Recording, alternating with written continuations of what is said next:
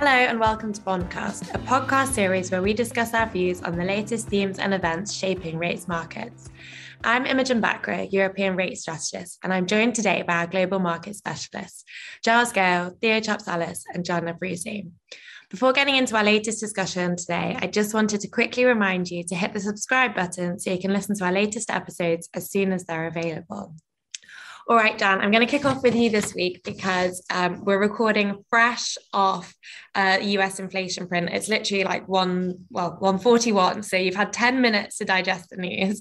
So perhaps it's a bit unfair that I'm going to you first. But nonetheless, we had a strong inflation number today, coupled with a relatively, an above consensus NFP print last Friday that also had revisions upwards to past numbers. Are those two things together enough to kind of change your outlook for the Fed? And do you think that this could imply a faster than expected taper? Yeah, just to address the data first, the inflation number, it is strong, despite the market trading the CPI fixing slightly higher than what the Bloomberg consensus was. It's still at 0.9%. It is a powerful print. And I'm just going over, like you said, it was 10 minutes ago. So I'm just going over the breakdowns versus, what delivered more than what was market expectations. And I got to say, I mean, it is relatively broad-based. Food was high from the headline side. Food was much higher than expected. And even in the core, like rent is sticking higher. The shelter components, they're staying higher. So, but even outside of that, I mean, pretty much all categories were higher than what was envisioned. So it seems like the CPI number is becoming a little bit more broad-based rather than just driven by a couple of categories. Of course, the culprits like new cars, used cars, they're still contributing a decent amount, and they did even more than the generous expectations. But still, it is spilling over. From the job side, again, it was a above consensus number, like you said. It is a very strong number. The revisions were very strong. And those all two point to the Fed moving faster. But I have a caveat here, which is I think we should see more sustainable, a couple of repeating prints instead of jumping and saying, well, we had one strong jobs number, the Fed's going to act because that's kind of like the weak link within their mandate. And now with the CPI number, they might go in December. I think we have another number, well, for jobs and CPI before the next FOMC meeting. So we'll get another chance to reevaluate then. I think the market is justified to react the way it did, sending break-evens higher, sending front-end yields higher, just pricing in a faster Fed reaction function. But I think there's going to be another hurdle right before the December meeting with the same data sets that we got today and last week with jobs and CPI. So I'll be looking forward to them, but I wouldn't say go ahead and fade the market just because it is a very reasonable reaction. The curve flattening the way it is, the market pricing the way it is, and if we get something similar or even slightly weaker next month, I'd say there's a very realistic chance the Fed indicates they might pick up the pace starting next year. That all makes sense. So I guess sticking with the Fed, last time we spoke was just after the meeting, but until then, Fed speakers had been in the blackout period. So is there anything additional that we've learned from any Fed speakers since they've come out of the blackout period and after last week's meeting? My main takeaway from this week's speakers was the hawks kind of, talked about like the hawkish views that they had. For example, Bullard saying he has 2 hikes in for next year. We already knew that. But for me, what was a bit of new information was more dovish members like Daly, Kashkari, coming out and saying, inflation has been more uncertain than what we expected. It has persisted longer than we expected.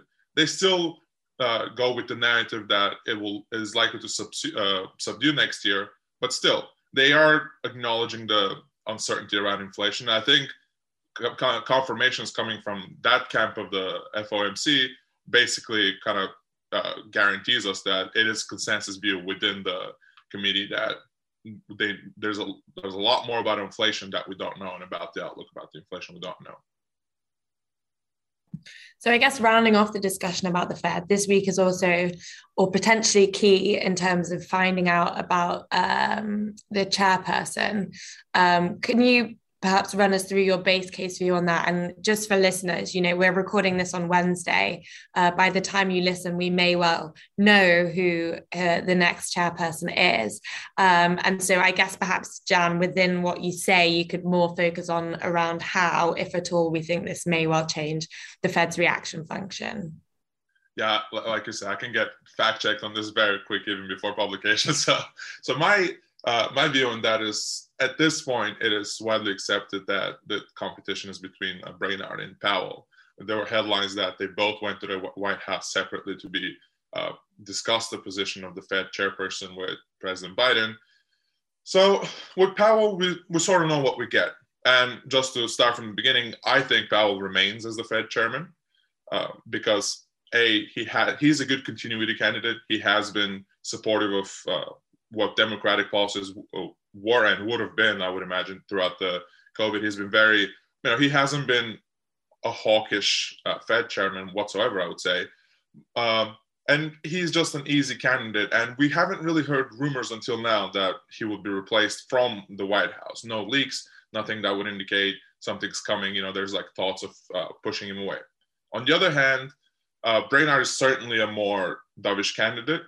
And there has been some pushback on that view as well. But I think just going over the speeches that she has given recently too, she has been a lot more centered on the full employment mandate. So, of course, naturally the market would interpret that as rate hikes have to go for next year. They have to price them out of the curve, because to achieve that full employment within all demographic groups, it's going to take much longer than the next year, even though we might hit like a headline unemployment number that is lower and that is similar to pre-pandemic levels.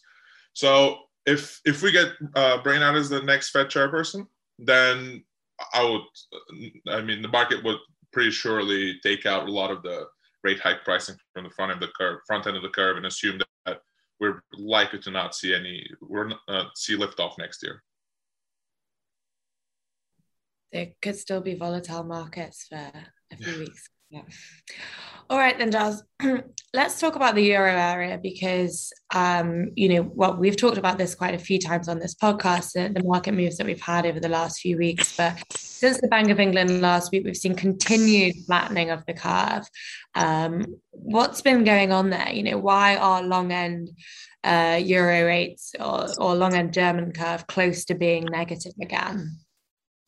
I think we do know, and I don't think it's been a mystery for the last few weeks what's been going on. It's really just been a question of how long it was going to continue.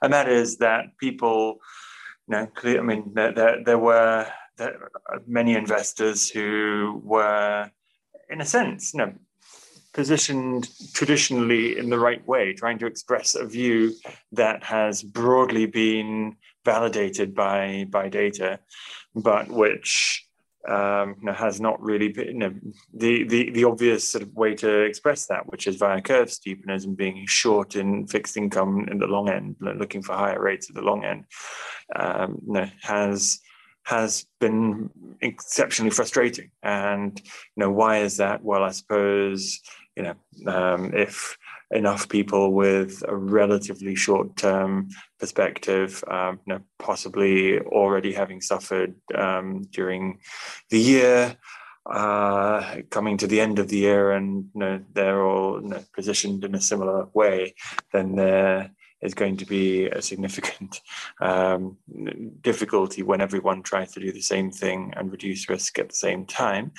Obviously, the ECB and continuing to buy lots of bonds, and I guess the end of the year is a little bit less heavy on the supply side anyway.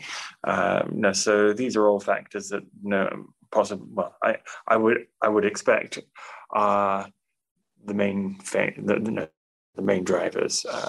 Does that mean that we anticipated it? No. Does it mean that we anticipated the whatever it was 10 basis points rally in 30-year Germany yesterday? Absolutely not. I mean, it's coming back. It's correcting a little bit today. I think that that there was a US auction yesterday which didn't go all that well, which maybe opens the question as to whether when there's more liquidity on offer, whether there's that weight of demand really at those points. We'll see again today with the US 30-year, but it's been exceptionally acute in euros, and it's I don't think that we can really say that it's finished, to be honest with you. It may well have been. I do remember in the summer, it's worth just remembering that we had a brutal July, but then things kind of stabilized in August, as and maybe it was a sort of bit of a tense equilibrium. But I can also see that we might just enter that kind of a phase for the next 6 weeks. Although, of course, we do have stuff going on. I mean, it's not just a race down towards Thanksgiving and closing down risk. That we do have the ECB in December, for example, and that is a pretty significant event. Yeah, I guess that nicely brings me on to my next question then. That was a lot about the long end of the curve and what's been going on, but there's been some interesting moves at the front end as well. What's your view of what's happening there? Right. So, I mean, I think it's just part of the same effect. At the end of the year, there's often excess demand for euro collateral, and there are always a number of possible explanations for that. One of them is, for example, year-end demand for dollars, paradoxically, because what often happens is that that extra demand for dollars eventually gets satisfied via the FX forward markets. It's a bit of a complicated, a bit of a technical situation, but the people who fulfill that demand then need somewhere safe to park the euros that they're lending. I don't think that's it. I think we would have already seen it. It's noticeable to me that we had that this has really taken off since the beginning of this month, and I think it appears to have gone hand in hand with the stress in the curve overall. So my top hypothesis for that is really it's just people looking for the lowest duration, lowest risk assets in euros, and essentially it's a bid for euro cash, and just somewhere safe to park your money over the next couple of months before doing something with it next year, maybe. Just thinking back again to the ECB, which you mentioned before, because I guess in Europe, that's the kind of next risk event which we're thinking about. I guess similar question to you to what I asked Jan. Do you think that we've learned anything new over the last couple of weeks from ECB speakers? I guess probably this week, the most notable speech was from Schnabel, talking a lot about asset purchases and the kind of sequencing of rate hikes. What's your take on what she said? Right, so she had a long speech yesterday, actually, long, I suppose, average by her standards, but long nonetheless. But what she was talking about was the sort of the impact of the ECB's policies on equity, I suppose. Equity in the sense, not equity markets, but equity in the sense of, are they making the rich get richer? Are they making the poor get poorer? Are they a cause of inequality becoming more acute in Europe and things like that? Okay, so it was a quite wide-ranging speech, but essentially she seemed to, for me, she seemed to accept to a greater degree than perhaps we're used to from policymakers that at least on the wealth side there maybe is a case to answer, and while on the sort of labour income side they've actually been relatively helpful, but the bottom line conclusion really seemed to be a doubling down on this idea that sequencing really is important. They have to stop QE before they start raising rates. And that is something that we've come back to again and again and again in investor discussions, also on this podcast. People who like the flattening theme tend often also to like the idea that maybe the ECB might find a way of raising rates whilst keeping QE going. And that absolutely wasn't the message from Schnabel yesterday. So that was, I guess, the first thing. But the other one was really just a pretty clear focus on trying to reduce asset purchases. And so I think that's going to be the dominant theme for the next few quarters, no doubt at all. And I think, and if I can just conclude by saying, I think that's also supported by the read from the economic data recently. I mean, we've already been talking quite a lot about the US inflation situation, which seems to be higher inflation for longer. That I think is borne out in most other developed markets as well. And the economic growth data has been okay. I mean, we had a decent survey out from Japan yesterday. The recent surveys from the Euro area have also been pretty strong recently. In the US, they've been all right. So, overall, I don't really see where this sort of policy mistake, panic, stagflation, stuff is all coming from. It doesn't seem to be tracking that way. It seems much more traditional reflation, and I think that does eventually mean higher rates, steeper curves. But we've already been over all the caveats at the start of my comment. I guess that's probably one thing that sets Europe apart from, other regions, is that this kind of stronger fundamentals means that it's all about tapering rather than rate hikes in Europe, and hopefully, like you say, that brings about steeper curves. All right then, Theo, over to you. Although I'm very excited not to be talking about the Bank of England this week, because it feels like we've been talking about them every week for the last, I don't know how many weeks. So let's talk about something a little bit different today and think about UK issuance. There's a syndication coming up in 2 weeks' time. So can you give us your thoughts on that kind of issuance event? So our expectation is that on the 23rd of November, the DMO will launch for around $1 billion cash. That's called it around 1 billion nominal, around 4 billion cash. Will issue a new linker. That's going to be an ultra long bond. So this bond, the maturity of the bond has been decided as of March 2073. It is a topic that we discussed earlier in the year in August, and we've published a piece where we looked at valuations. So this is very exciting because the DMO, they're responding to investor demand, and there is investor demand for inflation-linked paper. It's another story whether the demand is for ultra longs. It's a separate topic, but there is definitely demand for inflation-linked paper. So I think it is something quite significant from a duration point of view.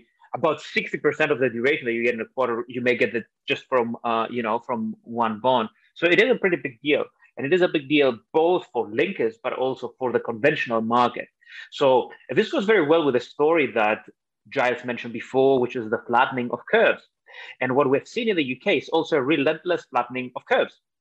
But there is a reason for it. And the reason is really the lack of DV1. So we had obviously, after the remit, a cut in long gilts. And then also, we're not getting that much linkers, even with an ultra long. So if investors need to get duration, well, they will flatten the curves. And this is what has been happening. So we think that this is a significant event. It's definitely something that we keep a close eye on.